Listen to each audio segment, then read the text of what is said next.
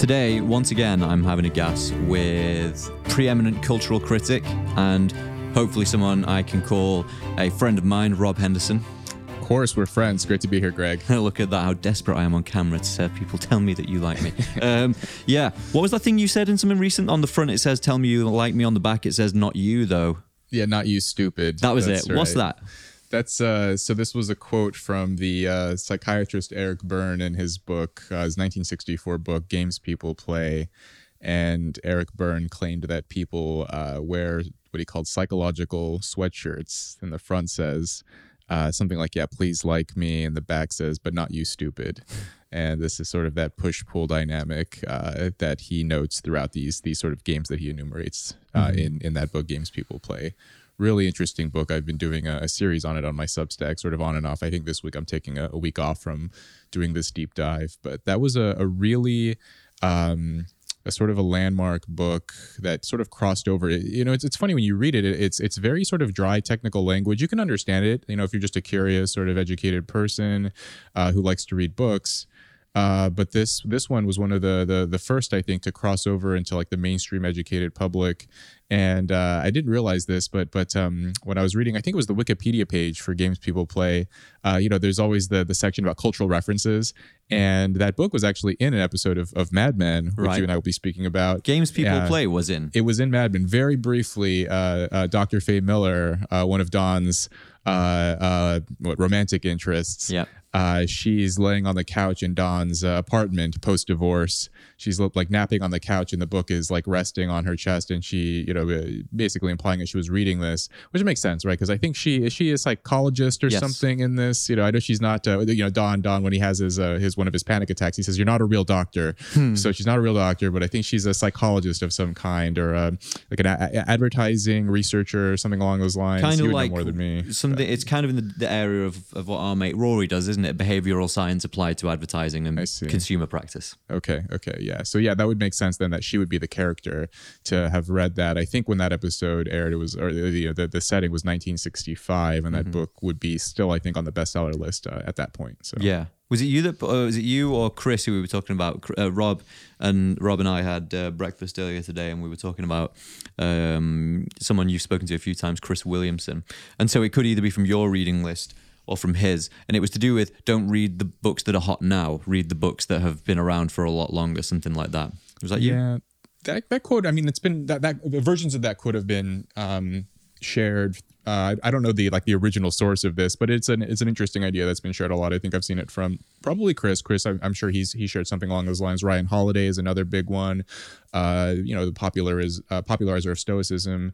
Another one that I've seen, you know, share this kind of quote, Naval Ravikant, the Silicon Valley entrepreneur / philosopher, and I've probably either posted something similar or retweeted, and I think there's a lot of truth in that. I mean, you know, you can walk through the sort of like the bestseller shelves of bookstores, or what's you know, walk through the airport bookstores and see what people are buying. But many of these books, you know, they'll be forgotten in the next, you know, 4 or 5 years. Very few sort of retain relevance in the cultural memory. But a book like Games People Play, that's still a book that you'll see. I mean, it's interesting, like which books will remain on shelves decades later. I think that's an indicator that they're sort of there's something about them that people remain curious about, even you know, decades, in some cases centuries later. So if you still see a book that hasn't been published in the past 10 years that still endures and is still on the shelves, to me that's probably something that people should maybe pay extra close attention to. Yeah, let's go back to Games People Play, because it was I couldn't believe it when you said that it was in Mad Men, because it sounds like, and I could be wrong here, it sounds like it dovetails with a hypothesis that I have about Mad Men, which is what Rob and I decided that we were going to do a podcast a while ago, where we basically just take a scalpel or, you know, analytical and critical eye to some popular TV shows, but like landmark TV shows. The Sopranos is one of them. We'll touch on a bit of that today, but I've not finished it, so there'll be a bigger one later down the line to talk just about The Sopranos. We're going to talk about Mad Men, perhaps a little bit of delving into the West Wing, but the reason I mentioned that is because the reason I mentioned that we had this plan is because there is a sort of a hypothesis I have about why Mad Men is so popular and why Don Draper is so relatable, despite the fact that he seems like such an alienating character. And it maybe has to do with games people play. So you've just reviewed this book on your Substack, haven't you? So just go through the rough thesis of what it's saying. Yeah, so Eric Byrne, he was one of the founders of this field, what he called transactional analysis, and so there are a few different parts to his idea, but essentially, people are seeking what he called strokes, and a stroke in the language of transactional analysis is essentially like validation, recognition, love, respect, esteem, all of those kinds of things that we would like to receive from others around us. It's like a moment of some kind of positive interaction like from here's someone. a little bit of positive emotion your way. Yes. In that post that I wrote on my Substack, I basically drew this comparison to likes on social media, like audience clapping, that kind of thing. A like is how we've digitally codified that. Yes. A stroke. Exactly. Okay. So that's sort of the digital version of a stroke, but in real life, it's a smile, it's a head nod, it's in the context of games people play.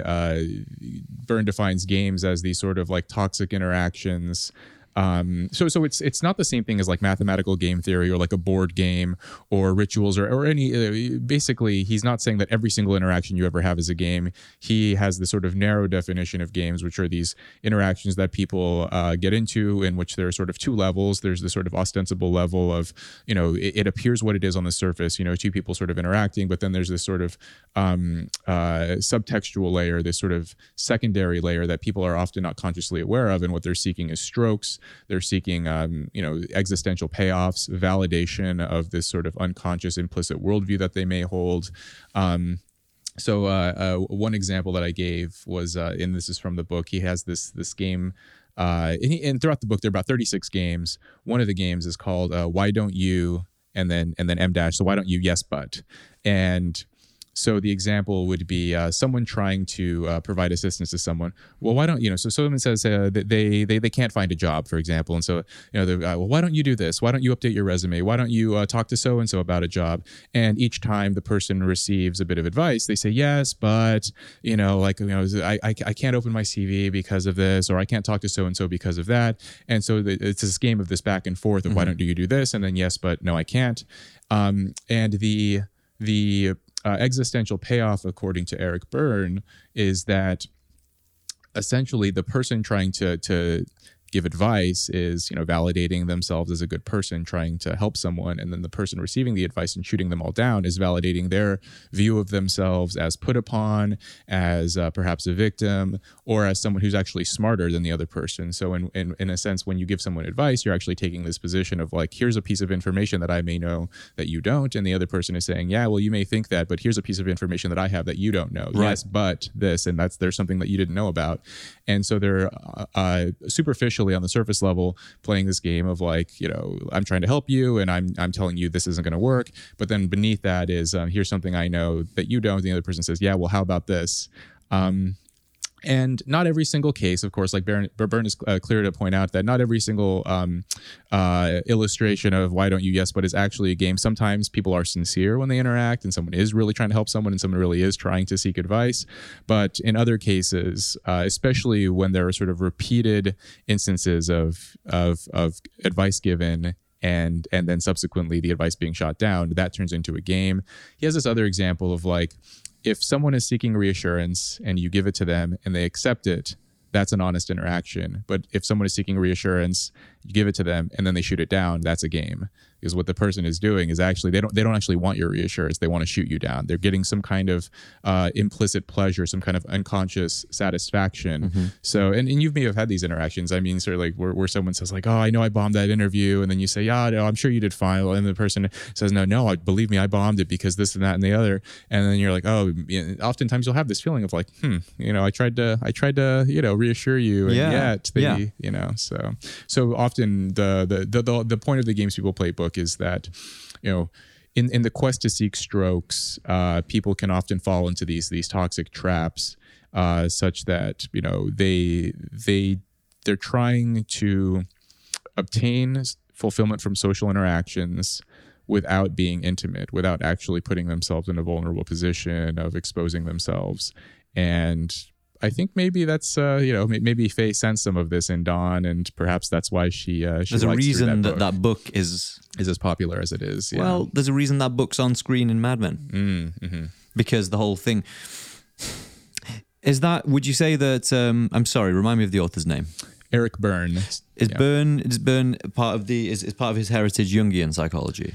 Well, he was trained as a psychoanalyst, and this was how psychiatry was in the mid 20th century. I mean, now things have changed. Now it's pharmaceuticals and neuroscience and so forth. But at that point in the mid 20th century, psychiatry was very much rooted in this sort of Freudian psychoanalytic, and I'm sure he was familiar with Jung as well. If he wasn't a trained Jungian, he was at least familiar with the ideas. So it wouldn't surprise me if there was some influence there. But it sounds like you are highly educated in this area, and I am not, so I'm always wary of speaking out of turn on this issue. But I believe the idea of the persona is a Jungian term, and the persona roughly is a character you play to conceal your true self, let's say, so that your true self does not get criticized, and only the persona gets criticized, only the persona gets taken down, only the mask gets taken down, not the real you. Oh, interesting. Yeah, I'm not especially familiar with Jung's ideas, but I am familiar with the persona idea, and that would make sense. I mean, those ideas were floating around in psychiatry and psychology and in trying to understand the human condition at that time. So yeah, in that sense, I think, this is like, maybe getting too much into the weeds, but I know that Berne did have some disagreements with the psychoanalytic community, and that's one reason why he founded transactional analysis, was because, he respected Freud and he respected those ideas, but he thought that there was like another way to understand human interaction. So psychoanalysis, a lot of it was, and the Jungian ideas, it was about the individual, right? Like what's going on with the individual, with the psyche, with the persona, the ego, and all of these kinds of things in terms of individual psychology. Whereas Berne was interested in social interactions, in how people can sort of change in the context of sort of these interchanges with other people. And that's why he sort of coined this idea of transactional analysis, is like, so two people are interacting. And one thing that he liked to do was use salesmen as ways to sort of illustrate the idea, such that, if a salesman goes to a dinner party, of course, he may be having a pleasant time, an enjoyable experience. People may enjoy talking to the salesman, but the salesman always has an ulterior motive, right? Like on the surface level, yes, he's interacting. He wants to know about your family, your work, your job, all those kinds of things. And you may enjoy speaking to him because he's taking a very strong interest in you. But, implicitly, the salesman is also trying to sell you insurance or what have you. He's trying to figure out your socioeconomic position. He's trying to figure out, how he can make a deal here. And in the games people play, Berne says, like, people aren't, they're not salesmen. They're not trying, they don't have like an economic profit motive when they're interacting, but they have a sort of an emotional profit motive, and they're not necessarily aware. The way that the salesman is aware, the person may not be aware that they're seeking this emotional profit, and yet they're doing this anyway. And so in a sense, the salesman is doing XYZ, and it looks like one kind of scenario, but it's actually another. And people do this as well with their sort of social transactions and their quest not for money, but for strokes. Would you remember when someone is door-to-door selling, I think it's air conditioning, early on in Mad Men? Betty says, "My husband's a salesman." This everything about games people play keeps interacting with Dawn at some point.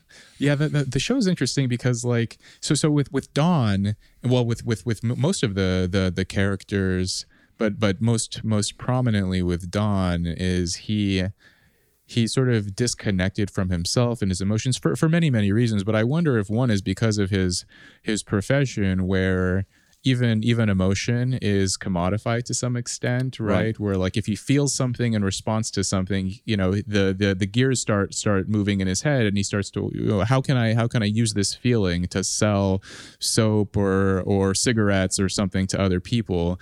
And when you sort of disconnect from your own emotions in that way and constantly try to figure out what is it about this emotion that I'm feeling that can be used to sell merchandise to other people, if that in itself may be sort of undercutting his ability to feel anything.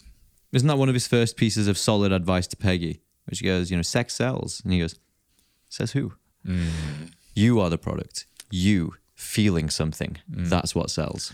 Yes. Yeah. And that was an interesting scene for me because I initially watched Mad Men back when it was still on the air, actually. I think I watched the first season in 2008, I want to say. I think it aired right after. So I was already watching Breaking Bad, the first season of Breaking Bad, which I think aired a year later. And then before you were in the military. It was while I was in. It was my first year in the military. First year in the military. Yeah. And I caught an episode and there was something interesting about it. So I kept going with it. And so I watched it more or less during the period when it was on the air. And then I did a rewatch, during the lockdowns of 2020/2021. And so doing this deep dive into it as a sort of a more mature person, someone who maybe understood a little bit more about not only sort of the world, but also by that point I was in the midst of my PhD, so I understood a little bit of something about psychology. And in the Mad Men series, when Don says that famous line about it's not sex that sells, it's you feeling something, I had just read this study about how sexual content does not predict, or it actually negatively predicts box office sales in movies. So essentially, the more sexual content that is in a movie, the fewer tickets those movies tend to sell. But actually, sexual content predicts the likelihood of winning an Oscar. So sexual content doesn't really appeal to the masses, it seems, but it does appeal to critics and tastemakers. But Don had his finger on the pulse. He understood this, right? Like I'm not sure if Matthew Weiner, or whoever wrote that episode, understood that sex actually doesn't sell. But that is borne out by the empirical research. Don was correct there. That's one thing. I mean, the person we so often mention in these discussions, Jordan Peterson, points out that dramatists can know things before people have figured them out in an academic sense. Acting them out, you'll know things you didn't know that you knew. Right. Acting them out is confusing, but that's kind of what's so fascinating about Mad Men, because many things about this show I think don't point towards huge success, critical and commercial. It's a niche industry, advertising. It's not like the public actively try and screen out advertising. So it's not only a niche industry, it's a niche industry that produces something that people prefer not to have. They prefer not to have their attention invaded. For a number of reasons, I'm like, this didn't just, The Sopranos there's something sexy about violence. There's something that's cool and going to get people's attention, but executives making adverts, why did this get people's attention so much? And that's part of why I wanted to, kind of discuss this, partially just that whole subject, and also the hypothesis that people relate to Don so much because on some level, for people watching, you kind of have to know the full backstory, the full backstory of Mad Men, which is explained in season 1. And, I suppose we'll put a spoiler alert on the episode because a big part, you've seen it, haven't you, Patrick? Of course I have. Patrick's behind the camera. I'm just making sure I'm not spoiling it for him. Don Draper is, his false identity, and he really is, farm-raised, uneducated Dick Whitman. Anonymous, unqualified. Everyone else in Madison Avenue went to Princeton or Brown or Harvard or, but he's more successful than all of them. And it's a successful persona, and I wondered if part of the reason we all find Don Draper so fascinating is because all of us present some character to people and preserve like a kind of inner real self, the real me. I don't know what you think about that generally. I think that's right. I mean, his character. So yeah, you're right that the Mad Men series never reached like nearly the same level of popularity as The Sopranos. I think at its peak, it reached something like 2 million viewers when it was on the air. Right. Whereas The Sopranos was 15 million plus. 50. 1.5. Okay. Yeah. Which is for HBO, right? Like premium cable. Like So, and again, like Mad Men was on basic cable, so like it actually could have reached more. It had a higher potential, a higher ceiling. For our viewers in the UK, let's just translate that. So this is also 23 years ago because cable is an American term. Right. Well, yeah. I mean, yeah. you could access Mad Men without paying for the channel. Yes, exactly. You had to pay for HBO. Yes, you had to pay extra, and yet The Sopranos still reached more audience members. But Mad Men appealed to a certain subsect of the population, people who made more than $100,000 a year, people who had college degrees, and it was a sort of a darling among the critics, and and so I think there is this feeling among a lot of people, even regardless of whether they have the educational pedigree or come from this kind of family or that, there is this sort of imposter syndrome, I think, that a lot of people feel. And Don, it was sort of exaggerated for dramatic effect, but yeah, Don came from the sticks and he grew up poor and he reinvented himself, which is, I mean, that in itself is a sort of a classic American story. Well, that is the American dream. The question is, why is he so paralyzed by embarrassment of being the American dream? Well, I think because he was around people who didn't have that. Maybe his fears may have been unfounded. They may have been unreasonable, right? Because as you said, so spoilers alert, yes, already. But later in the series, Don does come clean, and it's funny because. So that was the season 6. I want to say it was the season 6 finale during the Hershey pitch, when he comes clean to the client, right? Not even to his friends or family. Yeah, he comes clean to the So I guess we'll be jumping around a bit because there's also the famous episode with Betty where he reveals himself to her. Of course. But yeah, when he comes clean to the client and to everyone else, he does get put on like a leave of absence, right? But it wasn't because of his background or for growing up poor. It was because he chose like the exact wrong moment. It was an unprofessional thing to do, right? But the pitch itself was interesting in that. And that was a theme throughout the series as well, where Don has this famous line during the Hershey pitch when he breaks down and he says, what was it, like the inside looked like what was on the wrapper. Yeah. Right. Like the Hershey wrapper is this, this chocolatey brown color, and then the inside. So the outside looked like the inside. And there was a scene earlier in the series, I want to say maybe season 3, where Don is talking to this client, Roger's old lover, where she's trying to sell, I think it's dog food, and Don suggests changing the label. And he says, the product is still good. It's just the label that needs to be replaced and change the wrapper and the cover and the packaging. And so that is a sort of an implicit theme throughout, is like the inside versus the outside, and Don was pushing for that. And so, yeah, Don... Yeah. And anyway, so after he reveals himself, his friends are still there, right? Like no one abandons him. He gets to keep his job, and people are upset with him, not because of his background, but just because of the professional faux pas that he made. But with the episode where he revealed himself to Betty, he did lose her. And the show is kind of ambiguous about whether he lost her because he was lying to her, or whether it was because, Betty came from this sort of waspy, well-moneyed background. And maybe to some extent she was shocked and perhaps embarrassed that she had married this man who was from a different social class than herself. Yeah, because when they ultimately separate, in my memory, it's not just because of, but the straw that broke the camel's back is his just... prolific infidelity. But it's not only that, right? Because that's one thing that surprised me about The Sopranos. We'll be, again, ducking and diving and comparing and contrasting, because I think in some sense those are kind of the same show on some levels, and we swapped some similarities on the way up to this. But one thing that's interesting in comparison is that Tony and Carmela Soprano, Tony is very straight. She knows what he does. And also, so she knows what he does for a living, basically, but without knowing the details.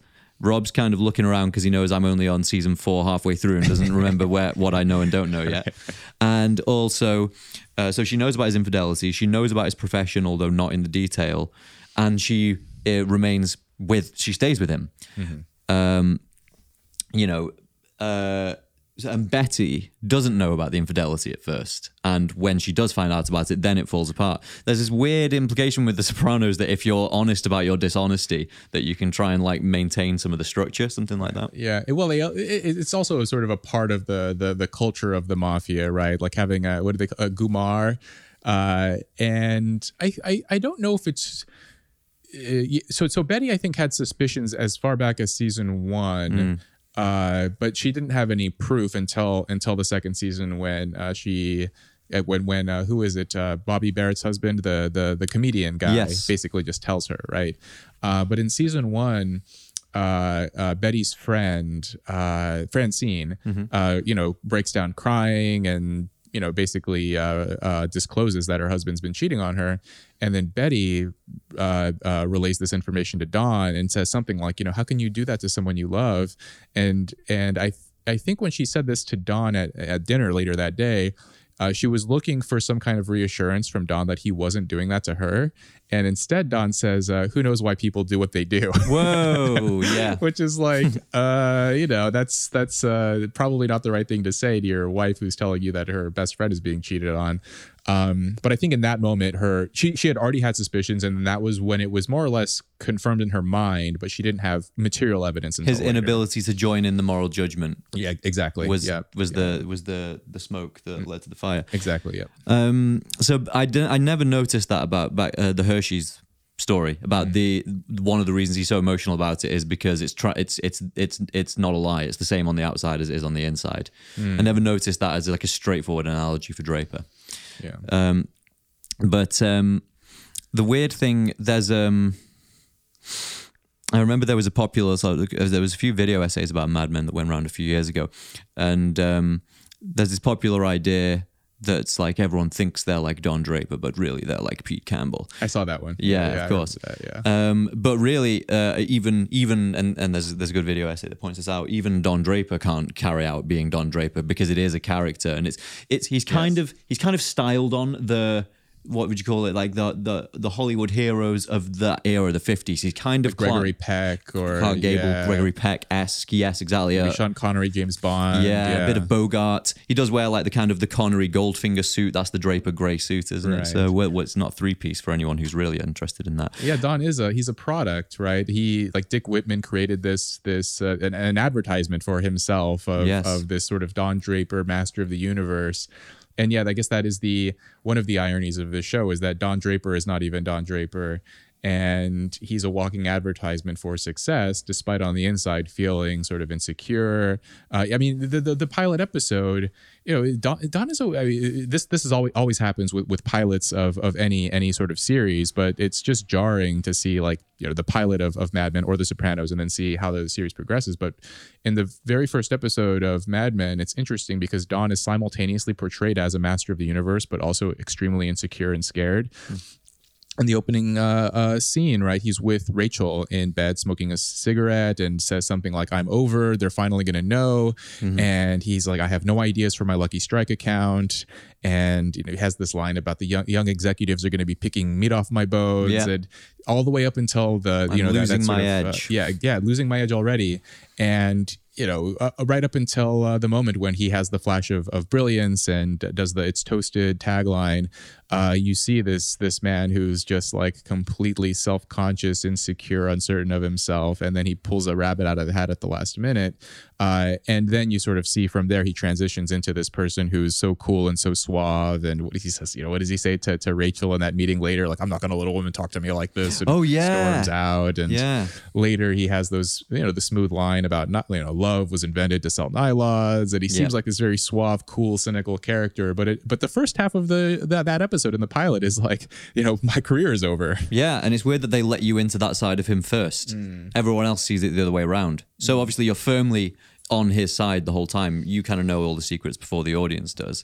Oh, interesting. So maybe that did make him a more sympathetic character. There's that whole idea of Save the Cat, of like having your character either do something praiseworthy, so the Save the Cat is like, have a scene where the main character saves a cat or some, version of that to get you on their side, to win you over, and or have them put in a position where they're flailing, they're embarrassed, there's something that not completely competent or something to get you to sympathize with that. And I think maybe that was what they were doing actually initially. The Sopranos did this too, where the opening scene is Tony crying about the ducks in Melfi's office, right? Like the first scene of Tony isn't like running the guy over with his car and beating him up and like taking money and like being a badass, right? It's like him in Melfi's office, you know, saying, I'm depressed, I have panic attacks, I love these ducks. And it's like, this big, lovely, you know, teddy bear monster. Like, you know, so they have these scenes, I think, initially to get you to sympathize before they show you this other side that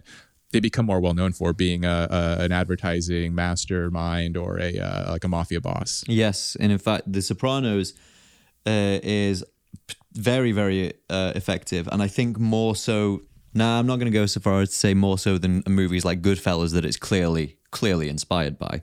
They mentioned Goodfellas and The Godfather 2 in the first 20 minutes of Sopranos episode 1. So they're very open about their influences. They have a body double of Martin Scorsese going to the club in season 1. Christopher says, I want to be a writer and make movies, you know, Goodfellas, shit like that. You know, so they're all they get it out of the way very early. They go, this is all, we know the movies exist. Yes, we get it. Sopranos is slightly better than anything I've seen recently at being worse than you thought it would be. The violence is worse than you thought it would be. And it keeps managing to make it to go a step further. Every season on season, it goes a step further than you thought it would. And, you know, so end of season 3, where he is embroiled in an affair with Gloria, who he picked up at the psychiatrist's office, which, you know, even then you're like, you know, Tony, for God's sake, you don't pick up women in the psychiatrist's office, you asshole. We can all see where this is going to go. Right. He's embroiled in this affair. And yeah, you know, you think you've seen things be as bad as it can get, but there's a moment where I think she basically threatens to tell his wife they're having an affair. And in the most convincing way I've seen on TV, Tony just strikes her right across the face, and my palm sweated when I saw it. I had an actual like fear response, amygdala response. So it was really, really brutal. Why am I saying all this? Because yes, it sets him up as a sympathetic character. And you mentioned the other day that like people are often confused by the fact that they like Tony Soprano, and is that because that's Mad Men is a less dramatic example of that, where it's like it's an anti-hero. It's, you know, you kind of know why you sympathize with Don, and whilst he is, it presents his infidelities, his lack of faith in his marriage as truly, it is terrible. That is a bad thing to do. It's truly terrible. In The Sopranos, that's like the least of Tony's crimes. Right. So why do people like him so much? Yeah, so his like Tony's behavior is more reprehensible than Don.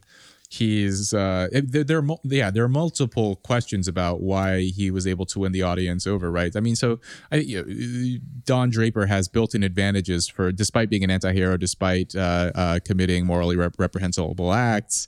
He's like John Hamm is an extremely good-looking man. He's like if AI had made the perfect movie star. And he's not good-looking in like this sort of pretty boy way that would only appeal to women, right? Like Zac Efron. There's a masculinity to him that men respect too, right? The square jaw, you know, he's got the sort of the build and the huge voice, tall. Yeah, exactly. Yeah. So even men can sort of understand why you know, Don would be an appealing person.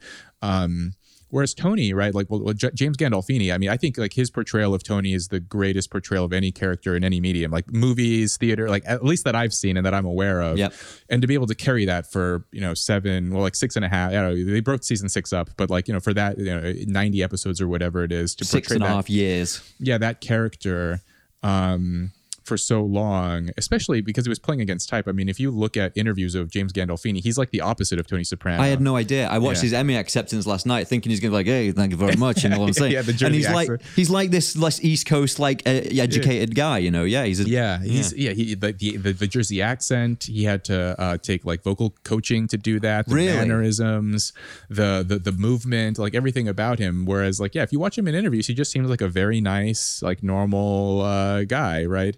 And so his portrayal of Tony is fascinating. But then Tony himself is, not especially good looking. He's like a regular looking man. He's a very balding, ordinary, overweight, gap-toothed middle-aged, guy. gap-toothed. How is this the alpha male that we admire? What's really interesting is that so I've read some interesting articles and chapters on like the making of The Sopranos, interviews with David Chase, the creator. And initially, when they were trying to cast for Tony Soprano, they had Michael Rispoli, who later played Jackie Aprile Sr. in season 1. Got it. So Jackie Jr.'s father. I think he had cancer in season 1 That's and right, passed away. They wanted him initially to play Tony because he still had this sort of like mafia appearance. They did, of course, cast him as one of the mafiosis, but he was slightly better looking and he had a full head of hair. And he was more was Godfather. Yeah, he was a bit overweight, but you could still, he was almost like a better looking version of James Gandolfini.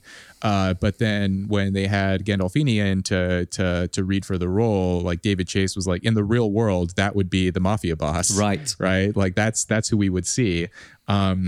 And so they ended up casting him. And there's this sort of like charisma, this larger than life quality to him. And I think there's the interesting duality, right? Of like, yes, he's a mafia boss. He is a violent criminal, but the show opened with him in therapy. Of course, like putting him in that vulnerable position, he cries in the pilot episode, which I don't think you see that many other. Well, I guess Don does cry, but I'm thinking of like Walter White or something, like a lot of other violent anti-heroes. I don't know if you ever see them. Certainly cry. not in the first episode. Definitely not in the first episode. With Walter in Breaking Bad, there's 2 instances. One where he's kind of completely. It looks like he's on severe painkillers after a fight with Mike in front of his son, and he basically apologizes to his son, saying, "Sorry, I'm not there for you." And then the second time is when he's on the phone to Skylar, pretending that she's not an accomplice. You remember in like Ozymandias, the anti-penultimate episode. That's it. Yeah. Oh no. So now I'm thinking the other when he allows Jane to die, when she chokes, right? Yeah. And you see there's a tear that but you're right. The pilot episode. These are peak moments. Yes, exactly. The most memorable. With Tony, it's in the first 5 minutes. And he's crying not over horrific acts he's committed, but because he's scared of losing his family. Yeah. Right. With the ducks in the pool and Melfi's sort of Freudian reading of what that means, and so I think that sort of wins us over to him and to helps us to understand him. The other thing I think is interesting about Tony that the audience responds to is, at least for me, I got the sense, on my second rewatch recently, is Tony is extremely uncomfortable with his violent acts. And there's he was we understand that he was sort of forced into this life because that's who his father was, that's who his, like all of the male role models he had in his life were in the mafia, and he almost didn't have a choice. The show sort of plays around with this too, where he gets into these debates with Melfi about free will, and he says like, how come I'm not making pots in Peru? And she's like tries to tell him, well, we have choices, and our destiny isn't set in stone. And Tony was like, you're born into this, you are what you are. Yep. Which is why he's so distraught about his son. It's like, how are we going to save this kid? And that's the other thing, right? Is that like Tony, the reason we understand why Tony actually isn't comfortable with his chosen path is because he tries so hard to get his kids away from him, right? Like he doesn't want AJ to be inducted into the crew. He does everything he can to ensure that they're not in the life. He encourages Meadow to go to college. He and Carmela are very proud when she goes off to Columbia, and they want her to be a doctor. And he, at one point, Tony in a session with Melfi even says, like, I want her to be a pediatrician and just get far away from me. Not, and he says, like, not geographically, not physically. And Melfi understands. She says, I know what you mean. And so, yeah, there's there are more layers, I think, to Tony Soprano than any other anti-hero, right? Including Don. I mean, Don is complex and interesting too, but sometimes I wonder if like he's so good looking that we just like infer complexity at him, and maybe it's it's not as deep as maybe we think. Although there is clearly a lot of depth there. That's the stab through the heart that really begins his transformation. The criticism that you just gave is what you remember he has to fire a copywriter who says to him,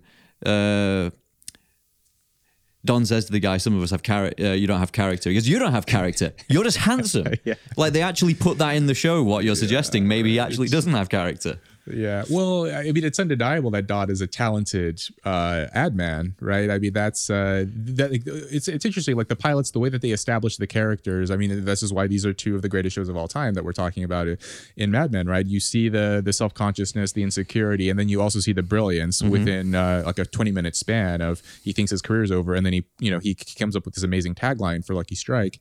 And yeah, so Don is talented and he's good looking, but in terms of his character, yeah, did Don have a strong moral character? I think he did, relative to, especially this is sort of established in season 1, relative to the other guys in the office.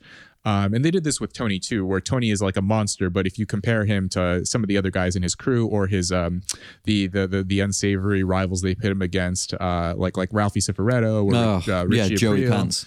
Yeah, right. Like Don is, or Tony is, like, relatively less monstrous than they are, and I think Don, it's the same, right? With Pete Campbell in season 1, right? Like Pete was such a great foil, I think, in that season 1, like the arc where Pete is trying to blackmail Don and like trying to, I mean, what was going on with Pete, where he was an accounts man, but he wanted to be in creative. Yes, I think that is more of a nod to the industry than something that could be widely understood in the broader culture, because in advertising classically it's not so much the case anymore. I'm pointing up here because loads of ad agency names up there. Classically the creatives were king. They are making the thing that will cure your business problems, and they're the top of the hierarchy. That's why it's appropriate in Mad Men that Don is revered like a king by client and by colleague alike. And so if you were in accounts, you were prevented from ever being the bride, you'd always be the bridesmaid. And so there was this temptation to try and cross over and go, well, I've got an idea. How about this? I know I'm not a creative, but, and Pete Campbell jumps right in. I have ideas. Direct marketing.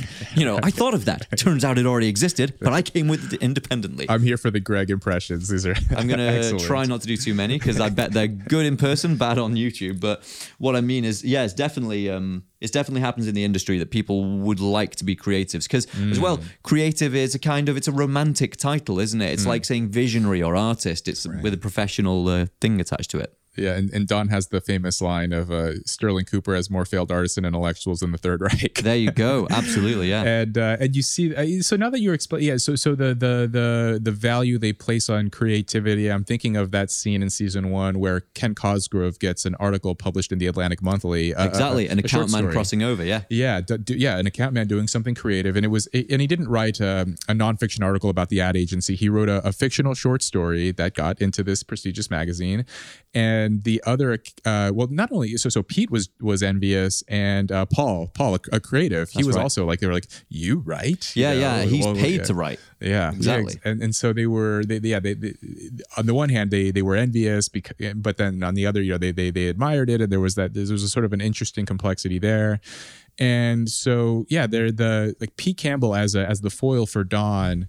I think that worked well because Pete wanted to be a creative.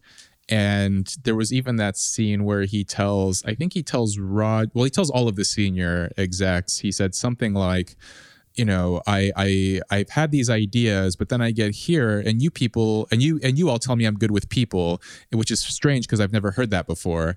That's one of the funniest lines in the whole series, yeah. And then behind the scenes when they're all in Bert Cooper's office, you understand why they put him in that role. We're back into games people play now. Because of the Dykeman name, because I guess his family, there's like they're blue-blooded wasps that well-moneyed family that go way back in New York City, big American industrialists, exactly. And so there's a pedigree to his name. So just by having him work, he's a little sort of a bauble of status for the agency, for him to be working there. That's right. To trot him out to go play golf with the clients is like a big deal for the agency.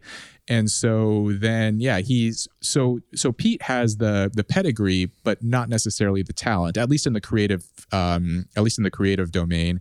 Whereas Don has the talent in the creative domain, but he doesn't have the pedigree. And so Roger Sterling says to him, doesn't he? You're bad at relationships because you don't value them. Yeah, right. And so he's bad at dealing with people, whereas Pete, at least he tries to be good. He tries, through his accounts role, he manages to. I don't think you're jumping around all, but that scene where Lane Price tells Pete, like Ken has the gift of. Oh no, he says like you're some. What does he say? I know exactly where you're going. What does he say? And it's a paraphrasing. I might not get right, but he says, you have the wonderful ability to make people feel like their problems are being attended to. Yes. Mr. Cosgrove has the superpower of making them feel like they don't have any problems. Right. Exactly. Yeah. And so which indicates that like Pete is, he's trying, he's making an effort, he's good with people, whereas like Don could never be an accounts man, right? Like he has that sort of haughty, temperamental, like the artistic temperament, right? That sort of stereotypical, like he's very elite. Yes, exactly. He can't deal with people because he's too much of a creative genius. Mm-hmm.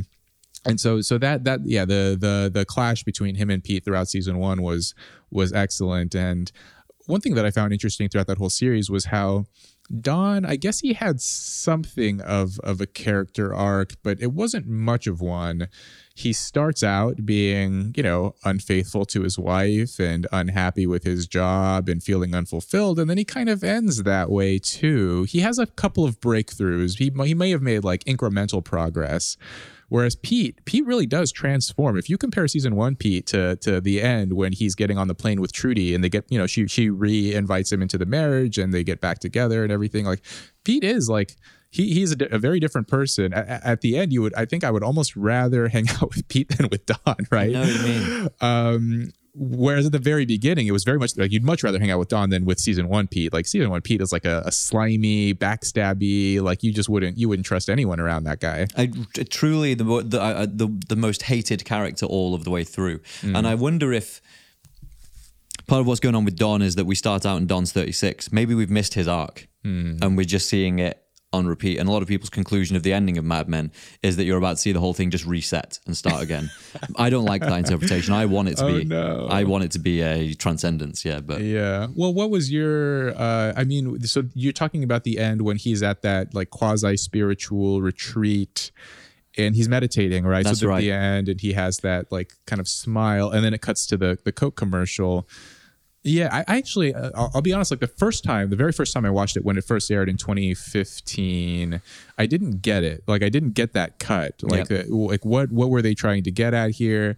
That's maybe something that stops it being perfect is you're a smart dude as well. You've just done your PhD defense at Cambridge and you went to Yale University. And obviously you do get it since then. But if something doesn't present itself on any level straight away, it's not like, usually you understand something and then there are more levels beneath it that you didn't understand. Yeah. But when something's like a head scratch, it's like, the hell does that mean? Yeah. That might stop it from being classic. Yeah, well, I was at a different place in my life at that time too. I was still in the military, and I wasn't like thinking about television in that sort of deep way where there could be like multiple layers of like themes and symbols and motifs and all of those kinds of things. I still was watching that show mostly on a surface level, although maybe on some like unconscious level I was picking up all of the sort of subtleties. But that one did go over my head the first time. Then the second time I watched it, I got it. What did you take from it? I mean, I think it was like Don once again. Yeah. I hope, So let's box them out. I think Rob's about to do the cynical interpretation of the end of Mad Men. So let's have it. Rob Henderson's cynical interpretation. So the cynical interpretation is that Don does what he always does, which is he experiences some kind of a pleasurable emotion. He maybe makes like a bit of internal progress in his journey. And then where his mind goes next is, how can I commodify this feeling to sell a product? And, when I rewatched it, I was noticing throughout that final season or the second half of that 7th season, Coca-Cola, like the Coca-Cola symbolism is everywhere. It's pervasive. People try to win Don over to, was it McCann Erickson with like dangling Coca-Cola saying, if you want to work for them, come with us. And then there's this scene where Don is at the motel and he tries to help fix the Coca-Cola machine. That's right. Yeah. And then the end is a Coca-Cola commercial. And it's like, the show is trying to beat you over the head with like, hey, Don's about to sell some Coca-Cola here at the end. It's also, it's significant because I think it was like the biggest brand of the 20th century, wasn't it? That or McDonald's. Yeah. But then I guess the non-cynical interpretation, which I'm less inclined to believe, which is just that like, that was an iconic commercial and it's just sort of setting up this parallel of like, the good feeling you get from this commercial is this sort of same feeling that Don got about when he was at that retreat and he did sort of transcend and make progress. There's probably endless interpretations, but those were two that sort of came to mind when I watched it that second time. What did you think? The one, so yeah, just to box those up, the one interpretation is that he went, experienced something, figured out that he could make a killing, went back to McCann and made that commercial. Yes, yeah. That's one interpretation. Let's call it the extreme sort of other naive interpretation, not naive, but the other end of the spectrum that's less cynical, is that because the final thing you hear before the song is a little gamelan as it goes ding as it lights up. The nice interpretation is that he achieved enlightenment, he found peace, and by focusing on the inner self in a meditative way. There's the symbolism of the fact that he was by the cliffs, he had nowhere left to run. He'd reached the end of the line. So had to look somewhere else for the answer. And maybe he found it. But with there's a tertiary interpretation, or there's a tertiary sort of element to it, which is that it predicted what has been the obsession of advertising, certainly for the last 5 years, which is called purpose-driven marketing, which is, we're greener, we're cleaner. If you buy from us, the world will be a better place. I'd like to teach the world to sing could be the woke anthem, and it's the Coca-Cola commercial. So it also predicts this perhaps sincere intentions of idealistic young people being completely harnessable by brands as well. Well, I watched this interview with Matthew Weiner that took place like shortly after the finale aired. And Matthew Weiner, he was a little bit cagey about the, whether there was an objective interpretation of the ending. But one thing he did say was that like that commercial, it wasn't intended to be a cynical move to air that commercial at the end. And Matthew Weiner, basically made this point that like, 5 or 10 years before that commercial aired, you couldn't show advertisements with black people and white people together in the same commercial. Wow. Whereas in that, like the Coca-Cola commercial that they aired, it's a famous commercial where they have people from all over the world, different races, backgrounds, and so forth, all together with a Coca-Cola, and it does have this sort of hopeful message. Like, yes, they're selling sugar water, but the message and the imagery and the interpretation of it is actually pretty hopeful and optimistic. And so, yeah, I think it does. It kind of has, it's appealing to either interpretation, right? It is cynical in the sense, but it is there is an optimistic stance as well that it takes, which like the whole ending could be, is it like, did Don make progress or not? Maybe both. Like, it's not impossible that Don did have a breakthrough and he sold Coke and he had the happy ending internally and professionally. Well, I mean, yeah, that would be something to hope for. But it's interesting the point you just touched upon, which I didn't know it was illegal to show multiracial advertising campaigns. Yeah, I don't know if it was not illegal. Yeah, but I don't know if like what the legal status was, but like either way, it just wasn't done. Like whether de facto or de jure, it just you couldn't do that. At least that was my understanding of what Weiner was saying with that commercial. Like why it was such a. I mean, it was a breakthrough for multiple reasons, but that was one.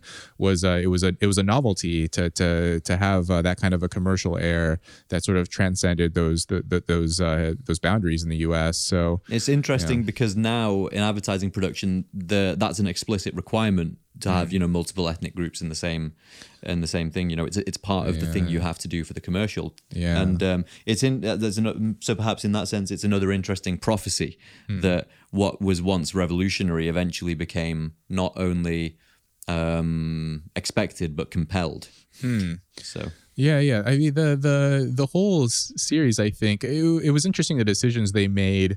Because some of the advertisements that they came up with, like that Don came up with, like the "It's Toasted" tagline, my understanding is that tagline had existed, that predated 1960, but they depicted it as Don came up with it. Yep. And I guess the implication with the finale is Don came up with the Coke commercial, but then there were other taglines and ideas that they batted around, and they had real clients, right? Like they were working for Topaz and Vic Chemical. Heinz was a real campaign. Oh, that was? Okay, yeah. Right. And so, yeah, I found that interesting too. Like when they decided to actually borrow real world examples of successful campaigns versus when you see Don and Peggy and the others brainstorming and coming up with their own sort of interesting ideas too. and like the London Fog campaign, and yeah, the whole the decisions around that are interesting to me. And I also wonder, like, what were the complexities of like getting these real world brands to be involved with the show in that way, you know, like that must have, well, I guess initially it may have been risky because you don't know if this show is going to be successful, but I would bet by the end, it's almost like a status symbol to be shown on Mad Men. Like that in itself is something to be happy about, right? Like when you see Betty washing the clothes with Tide, you know, like with the old school, like box from 1963, there is like something cool, or like when Don's cracking open the old like Budweiser cans with the little opener, but before they had the pop tops, and it's really cool to see all of those like details. All of the period details of the era, and they didn't beat you over the head with their themes either, which I appreciated, where you and I had talked before about how like one of the undercurrents of the show is this sort of like these haunted veterans of, you know, Don is a veteran of the Korean War, Roger was a veteran of World War II, and Duck Phillips as well. Duck Phillips and in Okinawa, but they, you know, of course they allude to it because it was a big part of American culture. But they're doing their best despite like these horrific experiences that they had. They're doing their best to like put on the suit, get on the train every morning, go to work, behave like civilized men after, you know, spending their early adulthood, like witnessing murders and violence and all this stuff. And now you're supposed to just be this sort of gentle provider, family man. So that's something that binds The Sopranos and Mad Men, is that it's both about men that are traumatized by violence they've committed as well.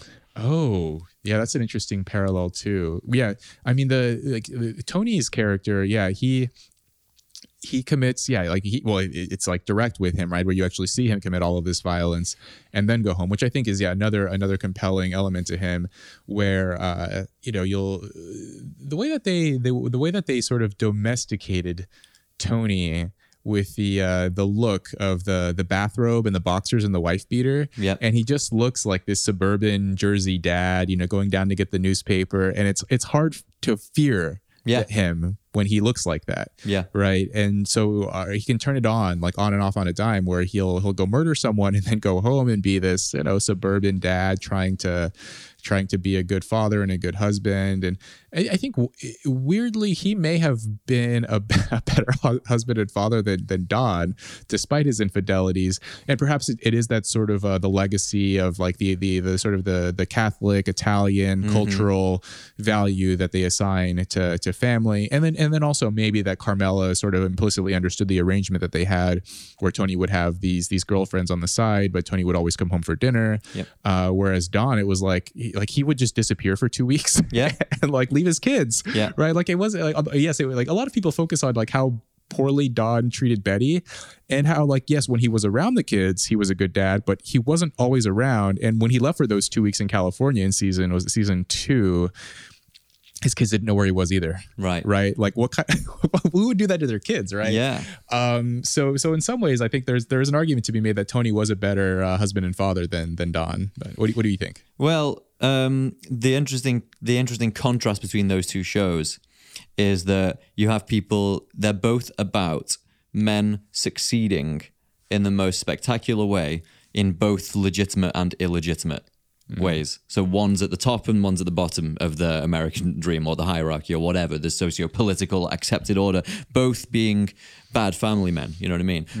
To your question, who's the better father?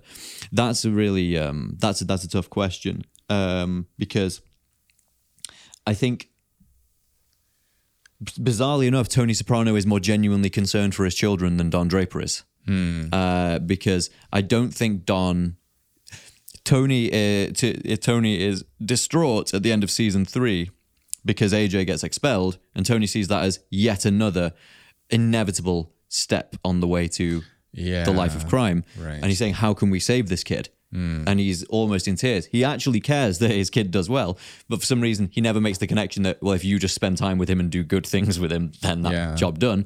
Don doesn't have those questions. The children are often regarded in Mad Men like inconveniences, really. You remember in the first episode, Betty finds... Sally? Sally, I was going to say Sophie. Sorry, everyone. Betty finds Sally with a plastic bag over her head and says, my clothes that were once in that bag better not be ruined. Yeah, right.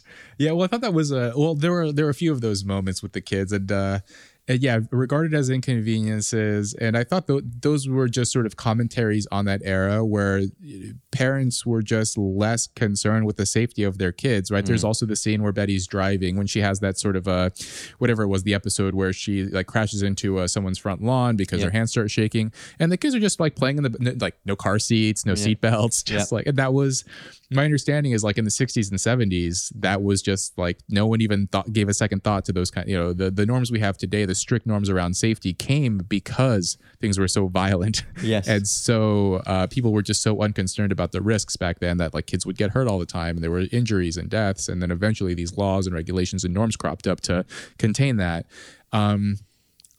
So yes, Tony, he's a sort of a more, like a higher variance character in that he does care more about the kids, but he places them in way more danger, right? Like just by living in that house, like he is placing all of their lives at risk, right? With the wars that he has with the other mafia families, with the like all of the people that his underlings deal with, the gang wars, just all of the violent activities that he's involved in, and all of these sort of extra legal activities.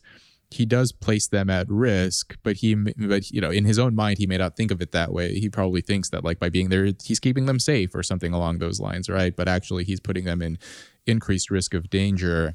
So that's interesting. But yeah, and Don is there's sort of like this absentee quality to it too, which I guess is. That is a sort of maybe a commentary of that era as well, with like the baby boomer generation, like Sally Draper is a baby boomer. And my understanding is that those kids were sort of overlooked and neglected by, you know, their fathers who were veterans of the war, who were sort of emotionally checked out the way Don is, and then their mothers who were, you know, maybe their attention was spread too thin with trying to care for the house and for the family and for their husbands, and also maybe feeling like they missed out on their careers, and so there's that aspect too. So yeah, the show is like their failings as family men, despite, you know, at least attempting to try, but in their careers, they're both inordinately successful. So much. I mean, I like how the show sort of treats Don as like this. He's very much a highly sought after person. Aren't all these other agencies? They're constantly fighting over him, aren't they? That's the strange. From an advertising professional's perspective, it's really weird that, you know, yes, it's weird to think that everyone is. The only thing that doesn't make sense about the show is everyone seems really, really impressed by Draper and his way, and there's a mystique. What's he doing over there? But Sterling Cooper isn't particularly high up in the business leaderboards. The big ones are the ones who are still there. You may see McCann, Ogilvy, DDB at the end of Adam and Eve there. That's, you know, Doyle Dane Bernbeck. Well, was the implication there, at least initially, my understanding was the reason why Don liked, well, first it was his big break, right? We could talk about that scene too with Roger, how he sort of maneuvers his way into that position. But then also Don didn't have a contract. That's right. Right. And that's a key aspect of his character is he's flighty, he's worried, he's stole another man's identity, and he's technically breaking the law just by being called Don Draper. Yeah. And so he likes not having the contract. But yeah, so the scene where he gets hired, there was that flashback where he was a fur coat salesman, and and he was just doing the signs in his own store. Roger was trying to buy a coat for, I presume, his mistress. It was Joan. Was it for Joan? Yeah, he buys the fur coat for when they're still carrying on their affair. Or this must have been in what, like the mid 50s. Mid 50s. Yeah, because otherwise the implication is that Don rose to creative director in like 4 years, which it was unlikely. It was I thought that the timeline, I mean, a lot of shows, the timelines don't completely make sense. And I get that, like, sometimes the writers have to do, like, what do they call it? Like retconning, where they sort of have to readjust the timeline to get things to make sense. Yep. But if Don is the creative director in 1960, the Korean War, I think he was there in 1951. So he somehow, like, met Betty, had kids, rose to creative director all in the span of 9 years. And that's kind of hard to believe. Yes, and one also gets the sense that really they wanted Don to be in World War II, but he was just too young. You know what I mean? Yeah, too young. Yeah, because I guess the character must have been 1925. Yeah, he would have been, I guess he could have technically, but he would have been extremely young. It also would have been difficult to whatever they would have to do with the makeup and the digital, All of you know, that, yeah. to get Don to look like he was, you know, 18 years old in World War II versus 25 in the They would have done Korean it War. now, no problem. But this was 06, Right, wasn't yeah, it? Yeah. right. But something else that ties the two together is the bizarre system of ethics that emerge, and I think. Well, one of the reasons we're hovering around these two things is because they caught everyone's attention and it's not obvious why. If you're trying to say, why would Mad Men be so successful? It's about advertisers and it's really slow. So it's not obvious why. Sopranos is a bit easier because organized crime, but why it's spectacularly well thought of and remembered and regarded as one of the greatest TV shows of all time, possibly the best. Yeah. Like, what are they saying about us that we are like? Yes, that's absolutely what life is like. You can relate to people, and I can relate to people in organized crime. Why is that? My life is nothing like them. And so, in terms of the bizarre system of ethics, it's about what is right and wrong. What is right and wrong, irrespective of the law. Now, obviously, in Sopranos, they underline that irrespective of the law clause. The law does not apply to them. They're a lawless society. And so they have their own bizarre moral code that they don't understand. And that's like us. People are like that. We have our own bizarre moral code that we don't understand. So let's take a couple of examples that really stuck out to me. One, Christopher gets made. Paulie comes up to him afterwards, after the bit where they said, is there anything you're unsure of? Because you can back out now if you want to. Well, he goes along with it. And then afterwards, Paulie comes up to him and goes, by the way, now you're a made guy, you owe me $6,000 a week. You know what I mean? It's like telling someone the job description after they've accepted it. To them, that's just the way it is. Yeah. That's okay. And then what was the other thing that really confused me about about the way they handle things ethically in The Sopranos? I forget, so I'll hover on that one for a minute. And then, so there's that. And then in Mad Men, you remember they basically prostitute Joan to win the Jaguar account. Yes, yeah. Don's the only one who thinks that's actually wrong and shouldn't be done. Yeah. Everyone else just thinks it's kind of, well. And that was his, I think that was, it wasn't overt. I mean, one of the great things about both of those shows, but I think more so Mad Men was just how subtle it was.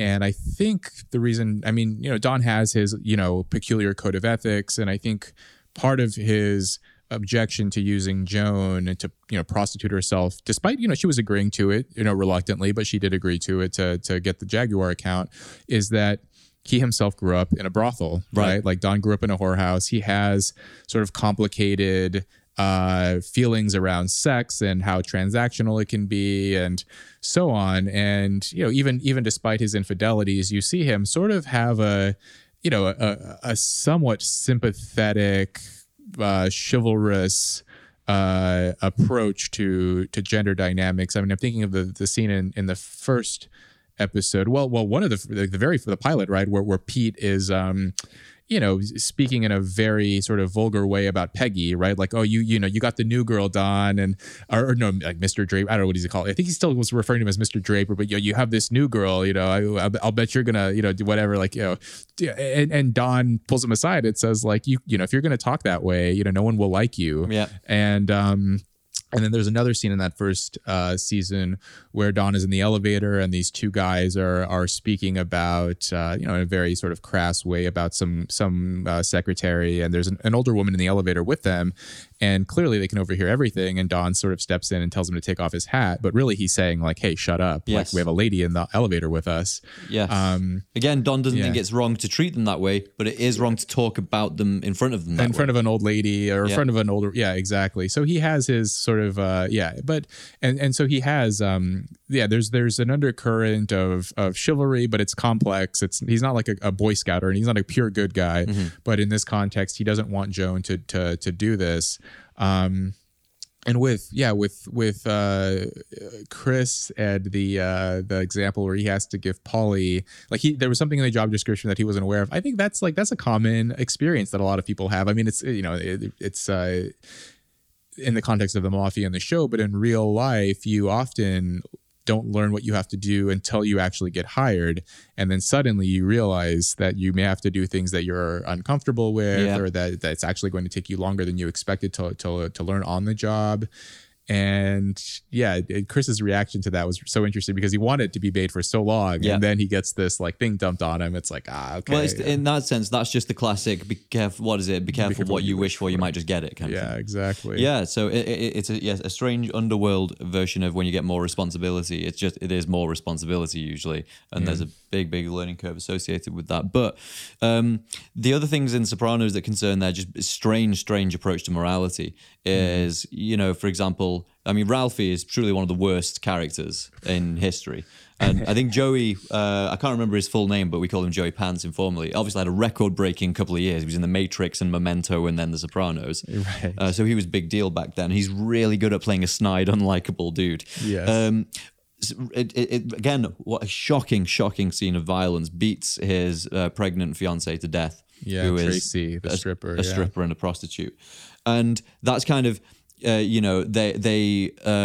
it becomes more of a beef between Tony and Ralphie about social niceties. Like, hey, I asked to have a drink with Ralphie and he said no. And not, it killed someone in cold blood and really shouldn't be associating with people anymore. Yeah, or Tony's reasoning for so right after Ralphie beats Tracy to death, That's right. Tony takes him aside and starts beating him. Yep. And then his reasoning was that he disrespected the Bing, Yeah. right? Not that he beat this girl to death, but Yeah. he disrespected the establishment by committing this crime and desecrating this, it's a strip club. But like, yeah, he disrespected his. But the life his itself business. wasn't the main reason he gave Yeah. for being upset. Right. But that was the reason he was upset. That's but right. because of this twisted code of ethics, he had to cite something else that would be acceptable in that world. Because he knew he would sound weak to the guys if he said, like, I mean, there was that brief moment where he sees the body and said, like, this girl just had her 20th birthday. But then later when he beats up Ralphie, he has to give this other reason for what happened. And yeah, that was, so I read an interview with David Chase about, first of all, about the character of Tony Soprano. And apparently David Chase was, perplexed about why people liked Tony, which you and I have touched on, because I guess he didn't expect him to be as likable as he was.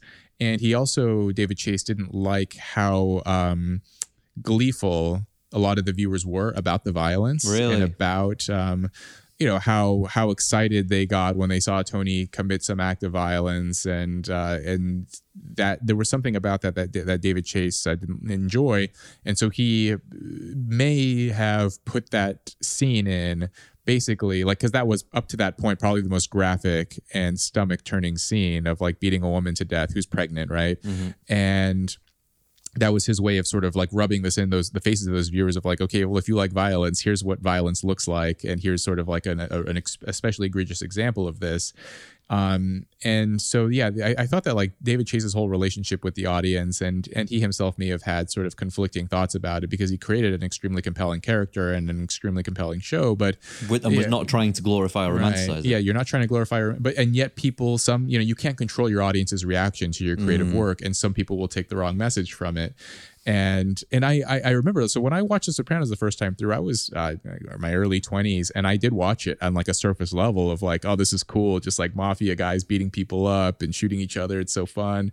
And then when you watch it again as an older person, as a more mature person, you're realizing like, oh, there's all these complexities and that this isn't that kind of show. But I think that's actually why it became popular. These contradictions of like, the reason it became popular was because it appealed in both ways to people. It can appeal to the sort of like the shallow, superficial viewer who's just like, oh, can we speed through these boring therapy scenes and get to, Tony, banging another Gumar or beating another guy up. Right. And then there's the sort of the more, the more curious viewer who actually enjoys the therapeutic scenes and the sort of the symbolism and the complexities of the relationships and Tony's discomfort with his chosen life. And Yeah, the therapy scenes are usually my favorite scenes. Yeah. I find them interesting too. And I guess with Mad Men too, right? Where maybe another reason why Mad Men didn't reach the same heights as The Sopranos is because it didn't have like, these graphic moments of I mean, it sort of doubles down on the sex maybe to compensate for it, where, Don has so many, I wonder if anyone's ever like tried to add up how many Gumars Tony had versus how many mistresses Don had and to see who won that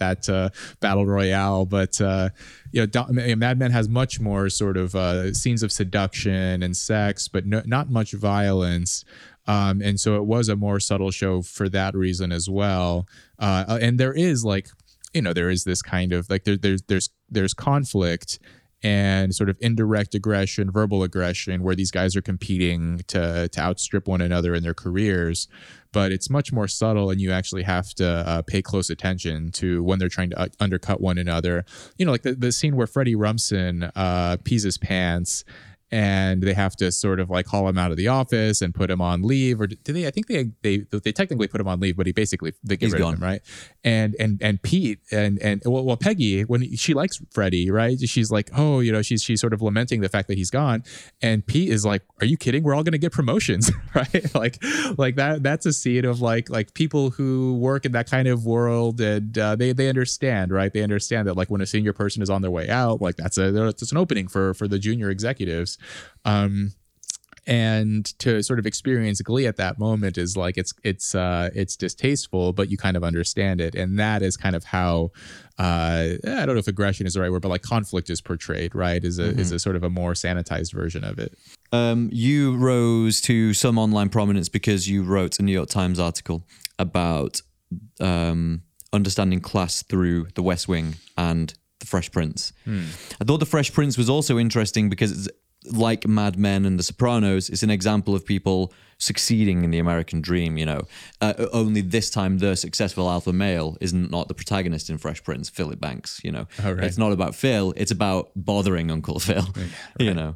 But what was it, just to tell everyone why these two shows really got your attention and you learned something through them? Yeah, it's it's the backstory so I grew up watching The Fresh Prince just as a kid, watching the reruns.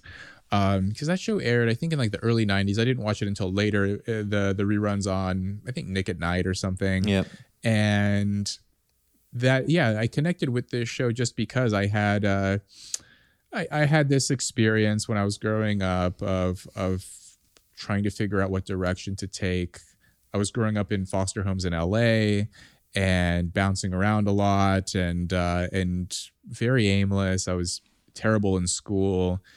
I barely graduated high school, but there was something interesting about Fresh Prince where it was a sort of a fish out of water show where Will, the famous theme of the show, right, where he gets into a fight that his aunt says, you're moving with your auntie and uncle in Bel Air. Mm-hmm. He goes to move in with his Aunt Viv and Uncle Phil, and you're sort of seeing that world through Will's eyes, right? Like his interactions with Carlton, who goes to a prep school. And for Carlton, it was never a question of if he would go to college. It was, is he going to go to Princeton or somewhere else, And for Will, college just wasn't on his radar. He was growing up, raised by a single mom in Philadelphia, and just wasn't an academically focused student. Although he was revealed to be academically gifted, right? He takes a test, and I think he actually outperforms Carlton on one of the standardized tests in the show.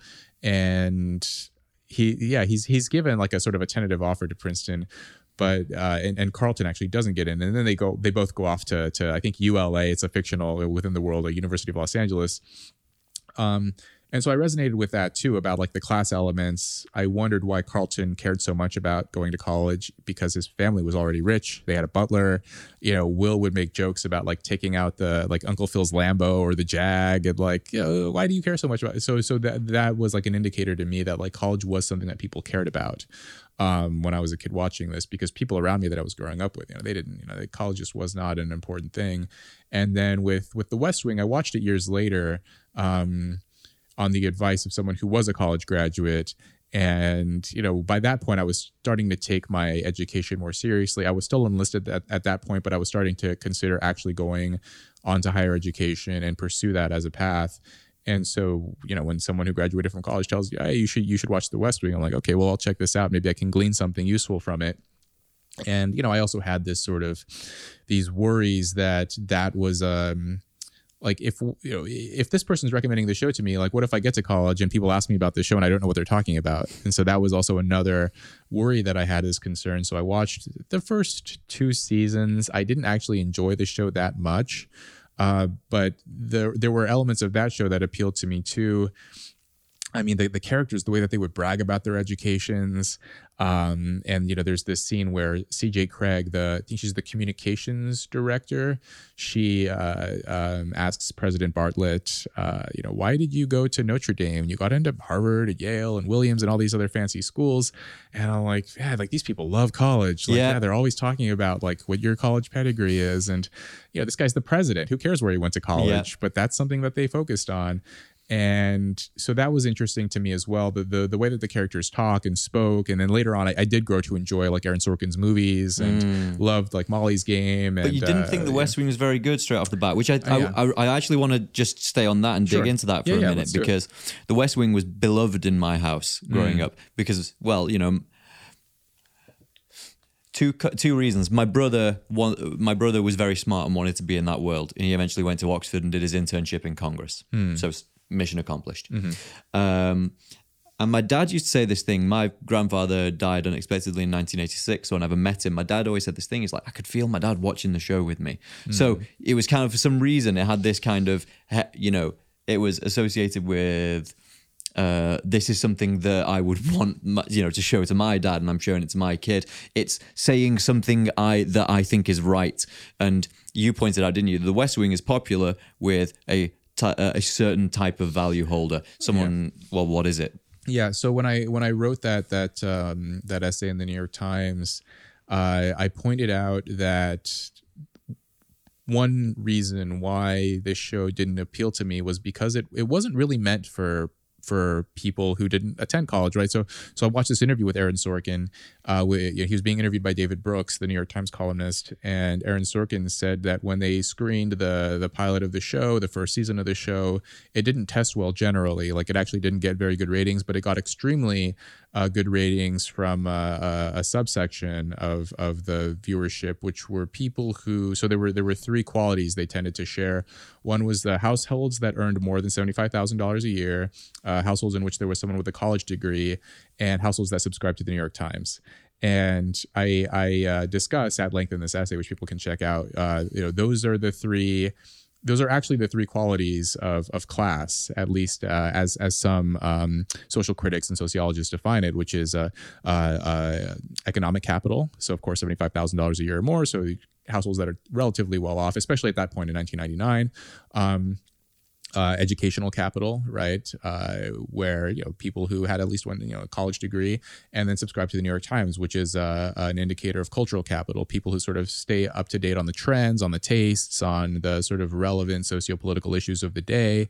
And those were the people who liked The West Wing. And I was not a member of any of those categories. You know, I grew up in a low income family, and no one in my family went to college. And at that point, certainly didn't read the New York Times. Yeah, I wasn't reading any news. I mean, I was later, my adoptive parents, they subscribed to the local newspaper, but, we didn't have, we couldn't afford cable. We didn't watch any of the big, cable again. We didn't watch any of the big, like, political shows or anything. It just wasn't a part of the conversation the way that I grew up. And it wasn't until later that I took an interest in these things. Much later. I guess in a way I was kind of a late bloomer in the sense that I didn't figure out what I wanted to do until much later in my life. And these shows sort of illuminated this path to me of, like, the importance of education, the importance of like, here are the sort of the stepping stones towards social mobility. And yeah, I guess that was a sort of an implicit message throughout, was the ways that television, especially if you're in an environment where people around you maybe aren't that ambitious, TV shows can sort of shape what your ambitions will be. Yeah. And I sort of wrestle with this idea of, did these shows tell me what to want, or did they reveal to me what I wanted all along, and then they just sort of showed me the option was available? The weird thing about The West Wing is that you didn't like it, but it did show you what you wanted. Yes. Yeah. And well, I suppose it's not that controversial. You do like The Sopranos, but you don't want to be in organized crime. Yeah. Well, that's a good point. And I stuck with it, and I tried my best to understand the appeal of it. And at some point I should probably do like revisit the series. But yeah, there was something there that I just didn't quite connect with. I'll bet now there's probably like embedded subtleties and stuff that I would catch now that I wouldn't have got then. The other thing is, like, maybe so the show Also aired on like network television in the late 90s / early mid 2000s. I believe The West Wing and The Sopranos started in the same year. Yeah, and I do wonder if The West Wing had aired on HBO or something where they didn't have to follow the sort of pacing and the formatting of a network television program, if maybe I would have responded to it more, or maybe even less. I know, I do know what you mean though. It like had arcs between commercial breaks and stuff. But maybe I'm just not a fan of like that kind of overtly political content either. Like I wasn't the biggest fan of House of Cards. I also didn't like Sorkin's other what's that show where he did on HBO? He actually did a show on HBO. I don't remember the name of it.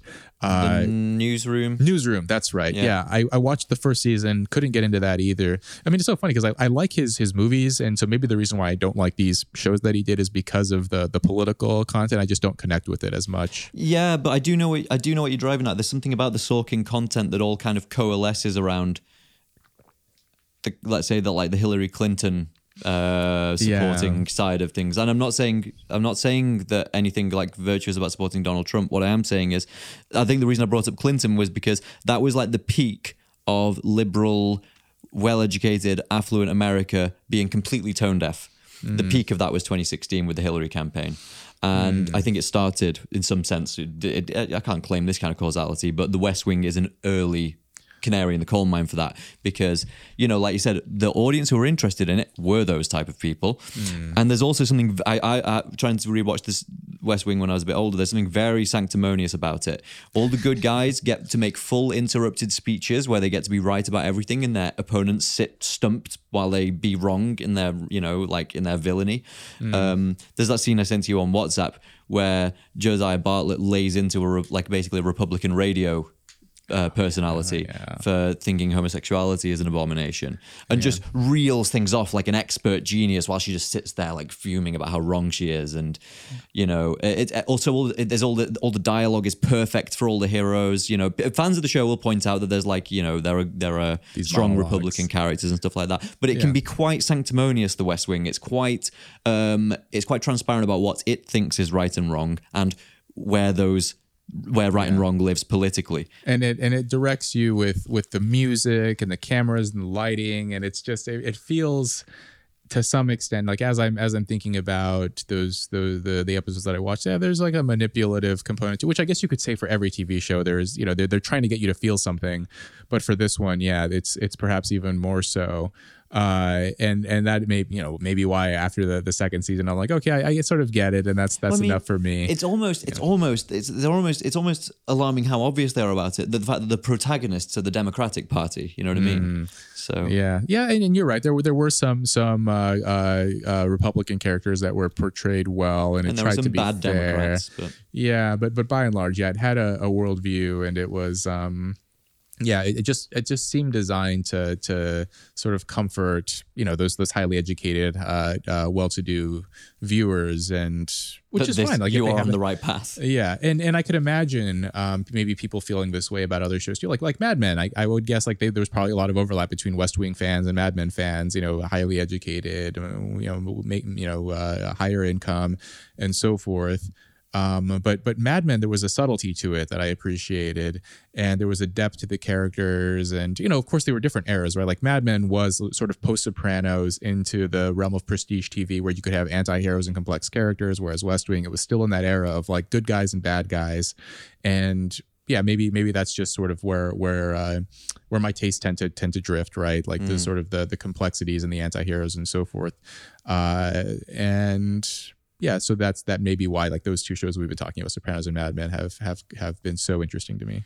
Yeah, it was also interesting when I watched that Emmys moment I mentioned before where Gandolfini won Best Actor. He was up against Martin Sheen for The West Wing. Oh, right. Well, I'm glad Gandolfini won that. Yeah, because Martin Sheen's great, but he's by and large being Martin Sheen, isn't he? Like, yeah. And I mean, this like, Tony Soprano is a character, right? Like he's, you know, I don't think most people don't reference Josiah Bartlett as like a particularly complex or nuanced. He was just like a straightforward good guy. Although there was that sort of subplot where he was hiding an illness from the American public, which gave him a little bit of a nuance and subtlety. But you know, overall he was just like a straightforward, you know, noble president. Yeah, and that felt much more like, I hate to have to say it because I don't want to criticize Aaron Sorkin too venomously because he's a very, very good writer and has done done more in his career than I will likely do in mine. But the reveal of the MS thing felt more like a soap opera than like than a complex drama. Yeah. Again, like I'm a huge fan of his movies, and I enjoyed the Steve Jobs biopic and Molly's Game, and the Moneyball. I thought, these are all great movies, and I've enjoyed them. So yeah, although I haven't seen his latest. I did see. So in London, I saw he To Kill a Mockingbird. To Kill a Mockingbird. He wrote the play for that, the adaptation. And I thought that was well done too. So yeah, it's just The West Wing. But I haven't seen his other, like his non-political TV shows. To be fair, I know he's done like Studio 60, and he must have done at least one or two others that I haven't seen. But even to Kill a Mockingbird, I don't know when that was written. I suspect it was going against the grain somewhat, because it's about a lawyer representing an African American defendant, isn't it? Yes, yeah, Which that's is right. not at all going against the grain if you're a successful Oscar-winning writer writing a story about. Well, I mean, now it kind of depends, because now I think there's the criticism of that. So it's going against the grain in that, like, the criticism of To Kill a Mockingbird is like the white savior archetype. Okay. Right. Of like a lot of people will criticize the portrayals because or the storyline because it's, so you have this white man trying to save, like, do we really need their help? Like that kind of thing, where it's promoting this view of like, you need this white guy to come and swoop in and save you. But yeah, I mean, I thought the play was well done, and it was well written and entertaining. And I wondered, because I remember reading in class, it just like, well, of course, like any sort of book from that era, if you try to read it like a 15-year-old, they're just not going to absorb it. Whereas this time around, like watching it acted out, it was very well done. And you could tell like Aaron Sorkin had adapted it, right? The sort of fast-paced, rapid-fire dialogue, the sort of the witty back and forth, the repartee was all like extremely well done. There's everyone constantly walking down corridors. We should probably stop it there, because Patrick's been sitting diligently behind the camera for about like an hour and 40 minutes now, just letting us chat away. So, but we'll pick this back up when I finish Sopranos. We'll do some more analysis of that, of what's going on and what it's saying about us and why we like it. But this has been good stuff. You've just done your PhD, so just quickly tell us what's next for you, Rob, and then we'll see you next time. Yeah, so just defended my PhD for the next few months. I'll mostly be working on running my Substack, robkhenderson.substack.com. And I have a book coming out in early 2024, so that's where my attention is. Oh, and you can follow me on Twitter at robkhenderson. Yep, you can follow him on Twitter for now, if you're not a Twitter doomer who thinks it's about to be blown up. Yes. So there you go. There's where to reach Rob. Thanks for another great chat. Let's do this again sometime soon. Sounds great. Thanks, Greg.